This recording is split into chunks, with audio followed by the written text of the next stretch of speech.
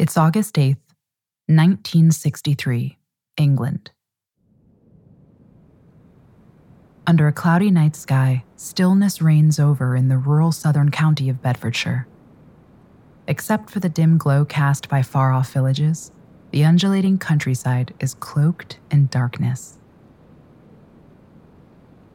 It's nearly 3 a.m. when the peace and quiet is broken by a low rumbling noise.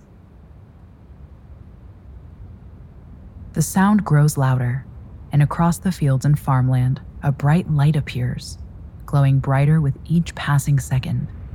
A shape begins to emerge from the darkness. It's a Royal Mail train, lit up like a Christmas tree speeding through the shadows towards London.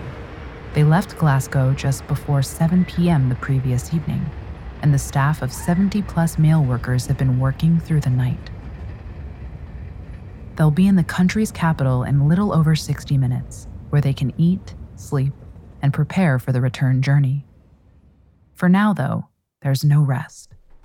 Along the way, from north to south, they've collected countless sacks of post, hooking hanging mail sacks from the trackside. But it's not just the daily post that's on board. What makes this particular train special is the carriage directly behind the engine, the High Value Packages Coach, or HVP for short. Usually, the amount of cash and valuables on board is worth around $360,000. However, because of a public holiday, the amount has swelled into the millions. Up front, the driver, 57-year-old Jack Mills, squints into the darkness ahead. He watches the tracks appear as if by magic from the gloom. Beside him is his second-in-command, 25-year-old Dave Whitby. The two have traveled this route many times before, and so when something out of the ordinary catches Whitby's eye, it takes him a second to process it. Up ahead, he sees the glow of a red light, small at first, like a lit cigarette, but growing larger as they approach. He frowns in confusion. It appears to be a red signal, but here, at this hour? Usually they'd receive word via the radio of any trouble on the line, but there's been nothing. Mills applies the brakes, stopping the train at a spot known as Sears Crossing. Whitby climbs down from the cab and goes to investigate the signal lights by the side of the track. As he gets closer, he sees something that makes no sense to him. Behind the red glow, in fact all around it, there's a faint green tinge. When he gets up close, Whitby realizes to his horror that the lights have been tampered with. The signal is still green. It's just been covered with a thick glove, making it appear red. He checks the back of the signal unit. He's dumbfounded. He sees not only exposed wires, but extra ones that have been added. He traces them down to a 6-volt battery. Someone has tricked them into stopping. Whitby's first instinct is to call it in. He runs up to a trackside phone unit, but when he lifts the receiver to his ear, there's no tone. When he checks the phone cables, his heart beats that little bit faster. They've been cut too. Whitby turns and sprints back towards the train, but before he can get anywhere near, he feels something jerk him backwards, hands grabbing him, yanking him back and spinning him around. All of a sudden, he's hurtling through the air, thrown down the steep embankment by the trackside. Back in the train cab, Jack Mills is all too aware of what the problem is. A group of masked men appear, ghost-like, out of the darkness and storm into his cabin. One of them barks instructions, ordering Mills to drive the train a mile down the tracks to a place called Berdaco Bridge. Whether it's bravery or shock isn't clear, but Jack Mills refuses. One of the men, raging, suddenly steps forward. With a snap of his arm, he brings the metal pipe he's holding crashing down onto the driver's head. It lands with a sickening thud. Mills crumples to the floor in a heap. There's a silent pause as the other intruders look at the man who struck Mills. This was not part of the plan. They have explicit instructions that nobody is to be hurt. More to the point, They needed the driver conscious. It's a rash move that almost ends the robbery before it's begun. Their getaway vehicles are another mile down the track. After some heated debate and much confusion, the gang managed to revive the groaning Mills. He's hoisted to his feet and dumped into his seat. Barely conscious, he complies. Just about managing to work the controls, the train trundles forward. Less than an hour later, the robbers jump in their vehicles and make their getaway.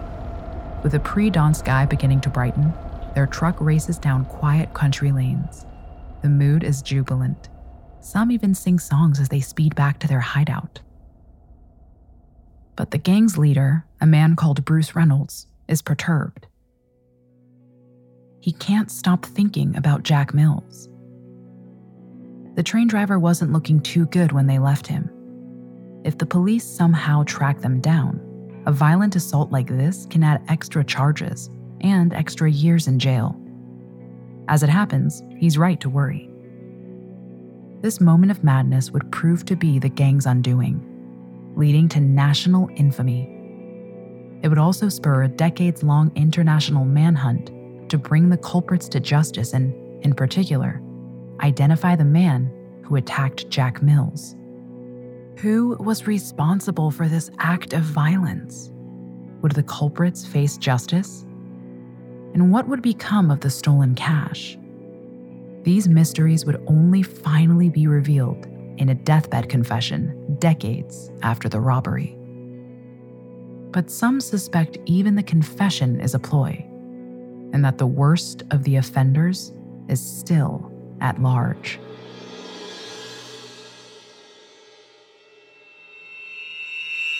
At the moment of death, people often have an overwhelming need to get their biggest secret off their chests.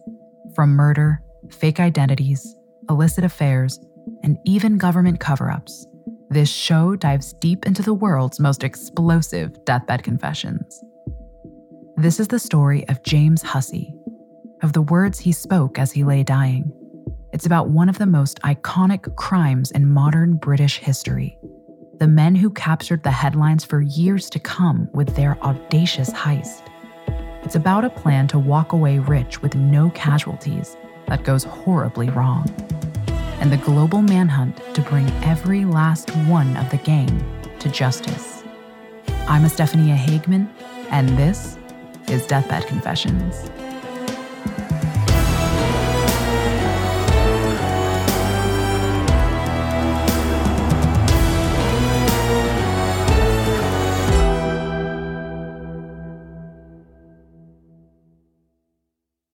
This episode is brought to you by Anytime Fitness. Forget dark alleys and cemeteries. For some, the gym is the scariest place of all, but it doesn't have to be. With a personalized plan and expert coaching, Anytime Fitness can help make the gym less frightening. Get more for your gym membership than machines. Get personalized support anytime, anywhere. Visit AnytimeFitness.com to try it for free today. Terms, conditions, and restrictions apply. See website for details. This episode is brought to you by Visit Williamsburg. In Williamsburg, Virginia, there's never too much of a good thing. Whether you're a foodie, a golfer, a history buff, a shopaholic, an outdoor enthusiast, or a thrill seeker, you'll find what you came for here and more. So ask yourself, what is it you want? Discover Williamsburg and plan your trip at visitwilliamsburg.com. This episode is brought to you by Amazon Prime. You know Amazon Prime is not just a shipping subscription, right? It's got everything, including streaming TV and movies on Prime Video. And of course, Prime's fast, free shipping. Go from watching your favorite shows to getting your favorite things. Whatever you're into, it's on Prime. Visit Amazon.com/Prime to get more out of whatever you're into. In 1963, Britain is still dusting off the effects of World War II. It's a time packed full of cultural change as England slides into the swinging 60s, to the soundtrack of the Beatles and the Rolling Stones. In London, fashionable Carnaby Street and the neon lights of the West End mark it out as the capital of cool. But lurking beneath the glitz and the glamour are less desirable layers of life in the city. London is also the playground for a number of criminal gangs, including the infamous Cray twins. Prostitution rings and drug dealers run riot, and armed robberies are all too common. Not all criminals live by a code of violence, though. One such man is 31-year-old Bruce Reynolds. He has carved out a niche for himself in the criminal underworld. He describes his circle as the gentlemen of crime, the kind of men who wear Savile Row suits and drive Jaguars and Bentleys. Reynolds and his associates have already pulled off some impressive scores, including a payroll robbery the previous year at Heathrow Airport that netted £62,000, over 60 times the average annual income at the time. It's two of his fellow robbers from this heist who tip him off about a new job, or a tickle, as they like to call it. Gordon Goody and Buster Edwards tell Reynolds they have been approached by a lawyer called Brian Field. He has previously defended Goody and claims to have the inside track on a job so big that they might never have to work again. His information comes from a man known only as the Ulsterman. He allegedly works for the post office and can provide a level of detail that most criminals can only dream of in advance of a job. The target? A vehicle that will lend its name to one of the most infamous heists in British history. One that will become immortalized by the press as the Great Train Robbery.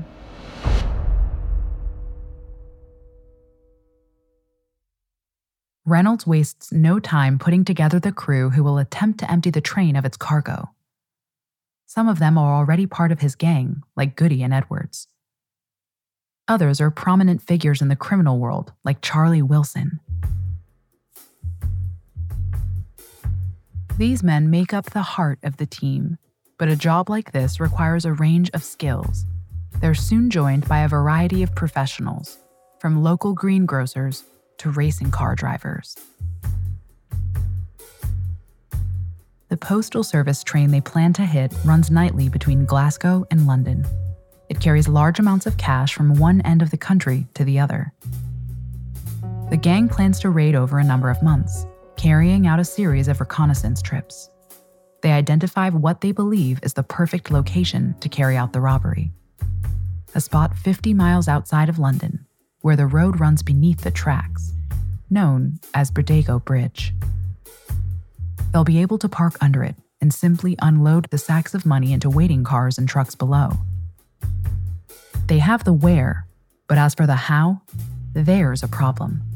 Reynolds is an accomplished thief, but doesn't have a great track record when it comes to robbing trains. 2 prior attempts have ended in failure, and Reynolds knows he needs expert help. He turns to a rival gang known as the South Coast Raiders. He has a friend within their ranks, a man called Tommy Wisby. One of Wisby's fellow raiders has a reputation as something of a technical whiz and knows how to safely stop a train. The price for loaning him out is a spot on the job for Wisby himself and 2 other members of his gang, including 30-year-old James Hussey. Known as Big Jim, Hussey is a painter and decorator by trade, but works for the South Coast Raiders as muscle to earn extra cash. Little more is known about Hussey up to this point, other than his intimidating size and strength. The crew is almost complete. Reynolds, though, ever the planner, has one final piece to slot in. He wants someone with them who can drive the train, just in case the actual driver causes any problems. He reaches out to a friend, Ronnie Biggs. Biggs is a former thief turned carpenter. He knows a retired train driver who he convinces to join Reynolds' gang. Biggs, keen to get in on the act, also convinces Reynolds to add his own name into the mix. With the addition of these last 2, Reynolds is happy that he has the right men for the job. One unintended side effect of his recruitment drive, though, is that the job has been widely talked about in the criminal underworld. There's already a dozen or so felons involved in the plot, and new members seem to be joining every day. Discipline and secrecy will be hard to maintain with numbers like these. Reynolds doesn't realize it just yet, but this will come back to haunt them in the days that follow the robbery. For now, though, the stage is set. All the gang needs to do is pick their moment to strike.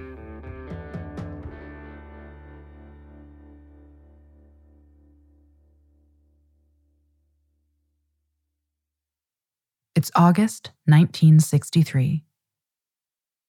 Bruce Reynolds has decided when the robbery will take place.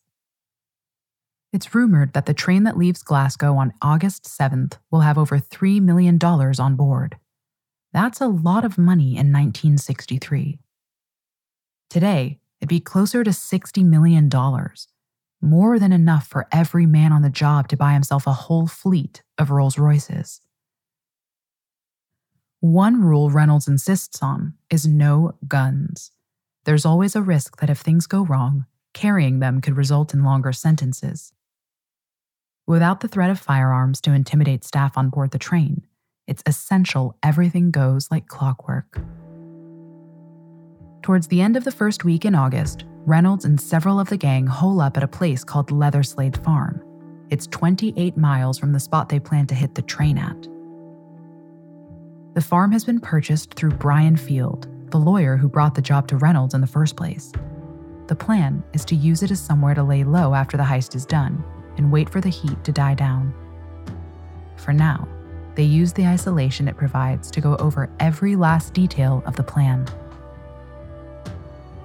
They make their final preparations, painting the vehicles they'll use to look like army trucks. The rest of the gang arrive over the course of the next few days, and shortly after midnight on Thursday, August 8th, they load up their equipment and head for Bordigo Bridge. In a world of deep fake technology, fake news, and revisionist history, how do we know the difference between what's official and what's just fishy? That's where we come in. Hi, it's Molly and Carter from the Spotify original from Parcast, Conspiracy Theories. Every Monday and Wednesday, we examine the most controversial events in history, because maybe there's so much more to the truth than we've been led to believe. From the mysteries of outer space to the secrets, lies, and possible cover-ups occurring right under our noses, we explore every angle in search of the actual truth. We're not skeptics or theorists. We're curious, rigorous, and in the end, we let you decide. Catch new episodes of Conspiracy Theories each week. Follow and listen for free, only on Spotify. This episode is brought to you by Anytime Fitness. Forget dark alleys and cemeteries. For some, the gym is the scariest place of all. But it doesn't have to be. With a personalized plan and expert coaching, Anytime Fitness can help make the gym less frightening. Get more for your gym membership than machines. Get personalized support anytime, anywhere. Visit AnytimeFitness.com to try it for free today. Terms, conditions, and restrictions apply. See website for details. Months of planning. Countless walkthroughs of how the heist will go down. Reynolds is as confident as he can be that everything has been thought out. He's wrong in more ways than he can imagine.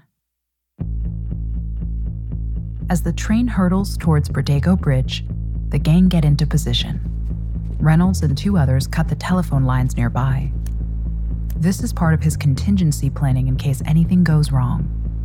The sabotaged communications should buy them time.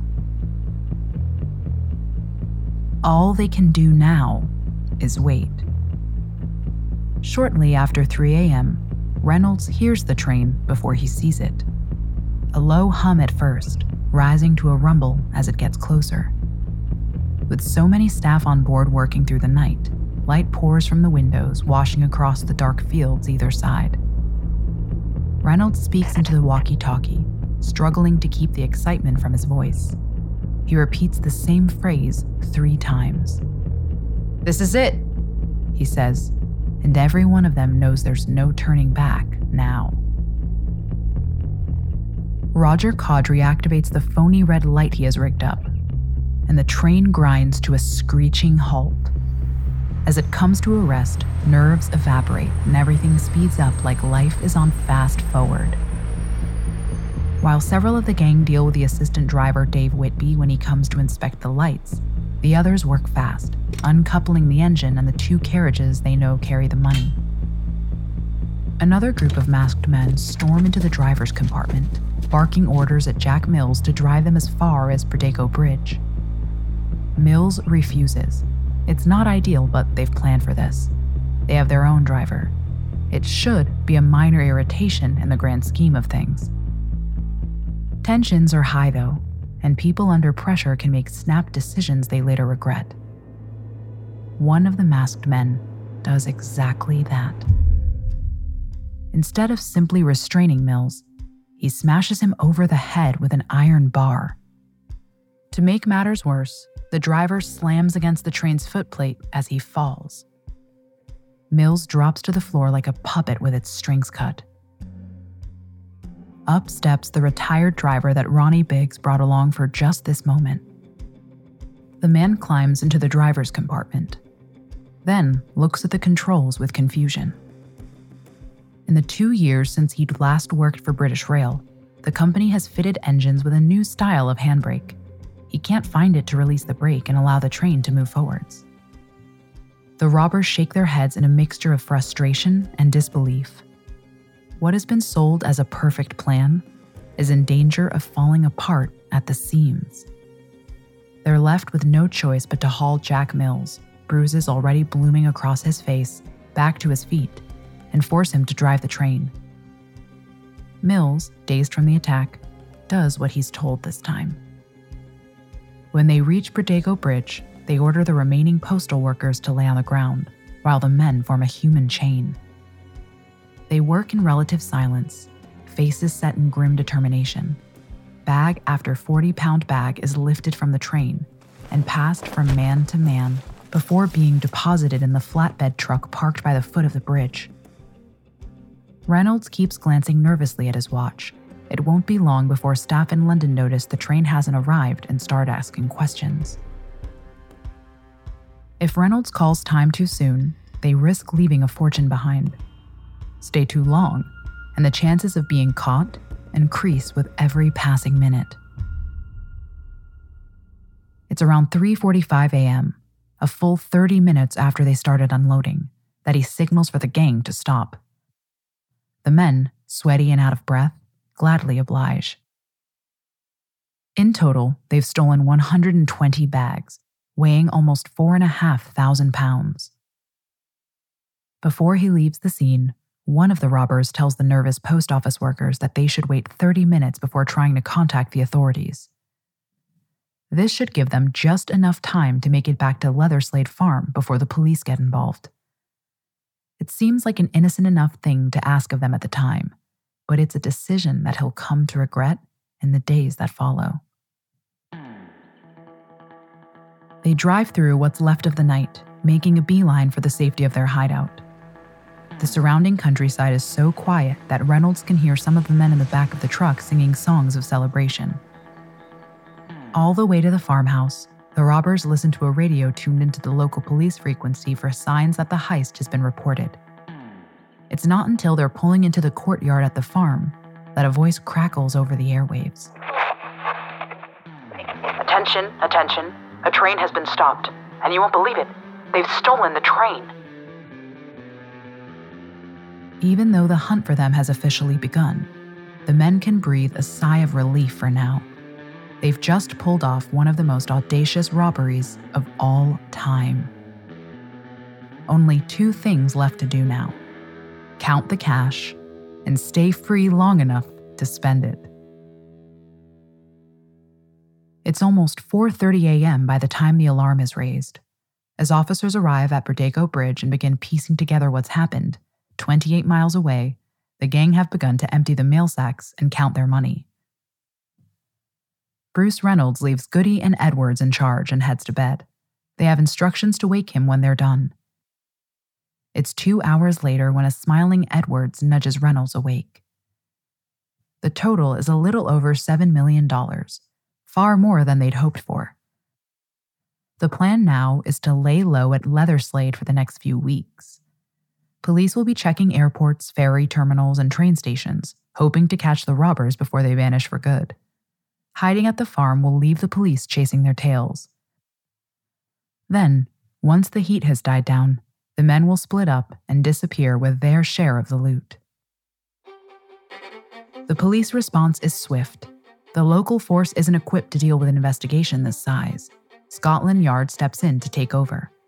The famous Flying Squad unit, led by Chief Superintendent Tommy Butler, takes up the challenge.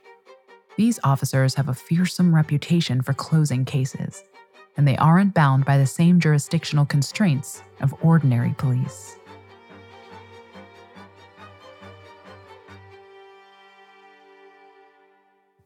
The following morning, back on the farm, the train robbers are taking it easy.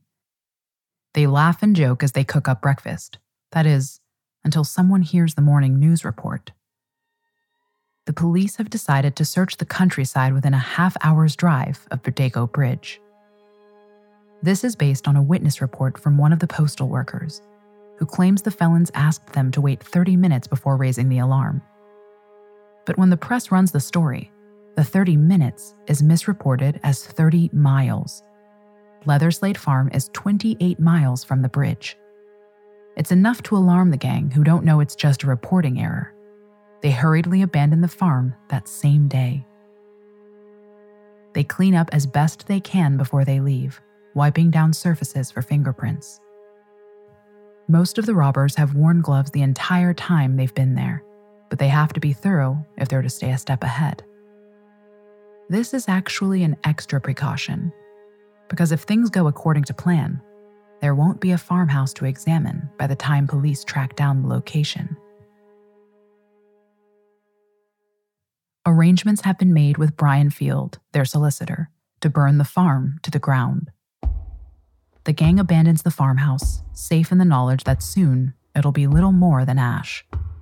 Like so many parts of his plan, though, this too is about to go badly wrong. The robbery dominates national headlines that week. Rumors fly around like wildfire. Could it have been an inside job? How did the robbers know about the huge sums of money being transported? There's a $700,000 reward offered for information leading to the capture of the men and recovery of the money. Chief Superintendent Butler and his team get their first break on Monday, August 12th, 4 days after the robbery. Tips have flooded in from all over the country. But the one that proves crucial comes from a herdsman who lives near Leatherslade. He tells officers that whoever bought it recently has blacked out all of the windows. Not only that, but over the past few days, he's noticed a number of vehicles coming and going, including a large truck.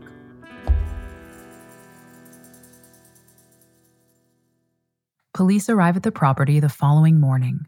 It's not clear why the place hasn't been burned like the gang planned, perhaps due to the sooner-than-planned departure, but straight away there's no doubt that the robbers have been there. Empty mail sacks lie strewn throughout the house like discarded trash.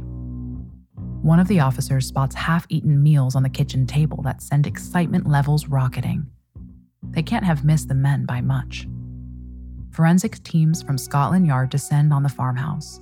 They rake through every inch of the place, from the vehicles left abandoned outside to any object that could possibly carry fingerprints. They hit pay dirt right away. Despite the hastily wiped down surfaces and half-burnt ski masks, they find a treasure trove of prints. Amongst the places officers lift these from are ketchup bottles and a Monopoly set that the men had played with while laying low. It's painstaking work to match prints to criminal records. The job has to be done by hand, but sure enough, they manage to connect a number of men to the scene. Amongst them, gang leader Bruce Reynolds, South Coast Raiders gang member Tommy Wisby, and his associate James Hussey. The following day, front-page headlines are dominated by pictures of the wanted men. The first arrests follow soon after. Roger Cordry, the man who rigged the signals, is arrested in the South Coast town of Bournemouth. He tries to pay a large amount of cash for a garage lockup. Unfortunately for him, the lady who owns it is a former police officer and calls it in. Cordry is the first, but by no means the last. It seems from the outset that Scotland Yard is a step ahead. Aside from those matching fingerprints, the police also pull in a number of gang members seemingly at random. It's almost as if they have the inside track on who was involved. Other major players in the London underworld will later remark that none of their crews were taken in for questioning. Only Reynolds and those associated with the job. There's talk of an informant, but nobody can say with any degree of certainty who it might be. By December, all bar 3 of the robbers known to have been involved are in custody, but only $700,000 has been recovered.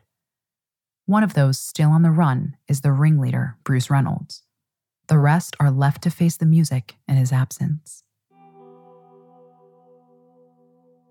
The trial follows soon after, beginning on January 20th, 1964. It lasts almost 3 months. On April 15th, the presiding judge hands down sentences that shock not only the robbers, but members of the police and the public. Many had expected up to 20 years, but 7 of them, including Tommy Wisby and James Hussey, are slapped with a 30-year jail term. It's the longest sentence that's ever been handed out for robbery in Britain. The rest range between 3 and 25 years. There's a feeling that the sentences are meant to serve as an example, punishing the men as much for the scale of the crime as the act itself. The attack on the driver, Jack Mills, is highlighted as justification for the severity of the jail terms. Pictures of his battered face and black eyes make for compelling viewing in court. Though one thing remains unclear: who actually attacked Mills? None of the gang have owned up to it, and police don't have enough evidence to charge anyone with the assault. Despite the fact that 3 known robbers are still on the run, it's seen as a huge success for the authorities. Chief Superintendent Butler isn't about to rest on his laurels just yet, though. Over the course of the next 4 years, Buster Edwards, Jimmy White, and last but not least Bruce Reynolds, are all eventually taken into custody. Reynolds is sentenced to 25 years and joins his gang behind bars. This brings the total to 15 convictions, and you may think it wraps the story up in a nice, neat bow. You'd be wrong. This episode is brought to you by Amazon Prime. You know Amazon Prime is not just a shipping subscription, right? It's got everything, including streaming TV and movies on Prime Video. And of course, Prime's fast, free shipping. Go from watching your favorite shows to getting your favorite things. Whatever you're into, it's on Prime. Visit Amazon.com/Prime to get more out of whatever you're into. As far as the public are concerned, the Great Train Robbery is consigned to the history books. For Jack Mills, the driver, life is never quite the same after being attacked on board the train. After long periods of sickness from work, he retires 4 years later, eventually dying of cancer in 1970, 7 years after the robbery. His family maintain that the traumatic attack haunted him into an early grave. The identity of his assailant remains unknown, at least to the public. Over the years that follow, many of the robbers are released early on parole. Amongst them, James Hussey, who gets out in 1975, aged 42. His share of the stolen money had been entrusted to the friend of another gang member, but in his absence, it's been frittered away. Hussey tries to stay out of trouble. He works on a market stall, then later opens a restaurant with a friend. But sometimes you can't teach an old dog new tricks. Hussey struggles to stay on the straight and narrow. He's convicted of assault in 1981. Then in 1989, he's sent back to prison for another 7 years for his part in a drug deal, alongside fellow train robber Tommy Wisby. Not long after his release in the late 1990s, a documentary about the Great Train Robbery airs in Britain. It features interviews from a number of the robbers, as well as the policemen that pursued them, all old men by now. One revelation is the confirmation that police did indeed have someone slipping them names back in 1963, a man they would only refer to as Mickey. Amongst those Mickey named were James Hussey, Tommy Wisby, Charlie Wilson, and the mastermind behind it all, Bruce Reynolds. Also included in the documentary is an even more startling claim. Several of the former officers state that in reality, not all the felons were apprehended. 3 got away and are still at large. With the vast majority of the stolen money never accounted for, and the possibility of 3 men evading justice, it's beginning to seem like perhaps this wasn't such a great victory for the authorities after all. In an intriguing twist, these former officers go on to suggest that they know the identity of at least one of these fugitives, the man who attacked Jack Mills. It's only the lack of sufficient evidence that has kept him from being charged.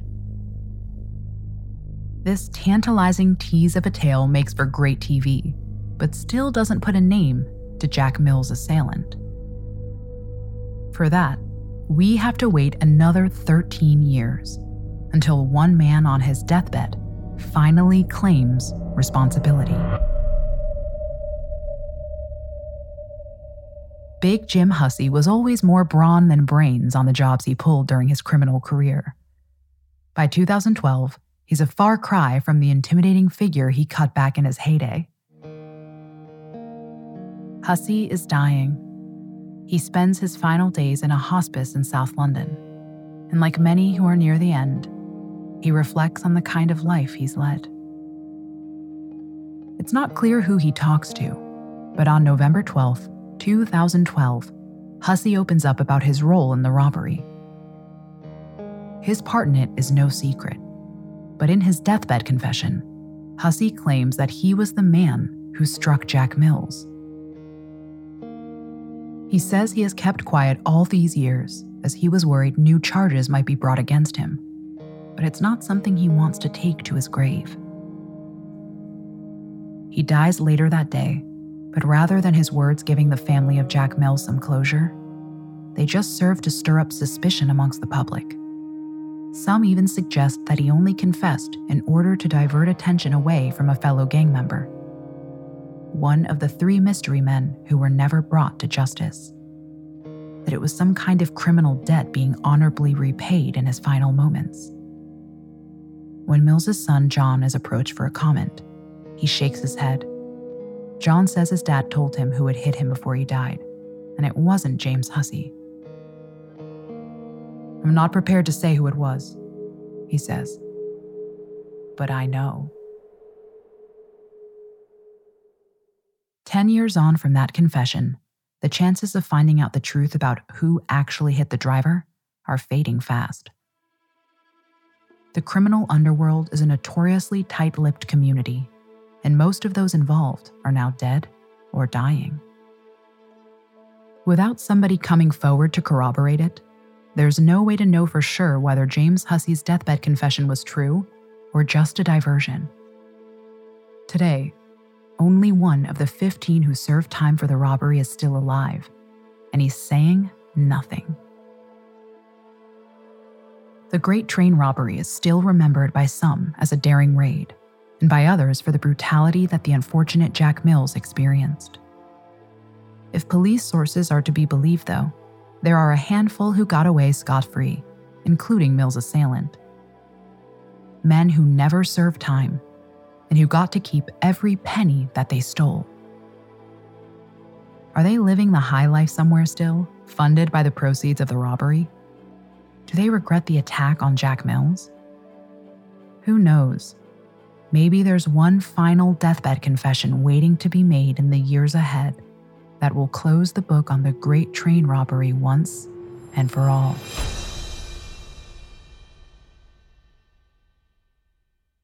Next week on Deathbed Confessions, we meet Floyd Allen, a powerful outlaw from Virginia.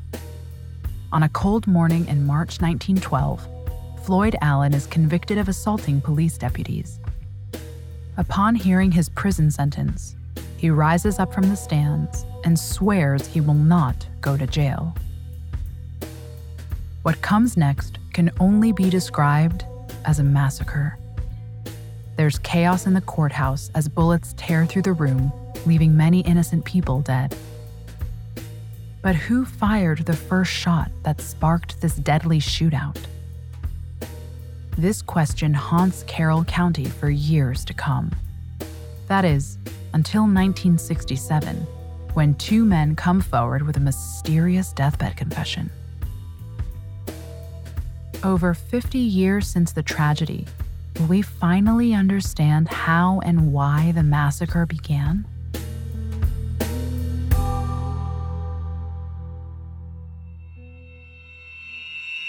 Deathbed Confessions is a Spotify original from Parcast, produced in partnership with Noiser. Executive produced by Max Cutler, Drew Cole, and Pascal Hughes. Developed by Julian Boireau for Parcast. Series produced by Addison Nugent. Associate producer Nicole Edmonds. Written by Rob Scragg. Supervising editor Jane O. Sound supervisor Tom Pink. Sound design by Cody Reynolds Shaw. Edited by Carla Flores and Rob Plummer. Mix master by Cody Reynolds Shaw. Music by Oliver Baines and Dory McCauley.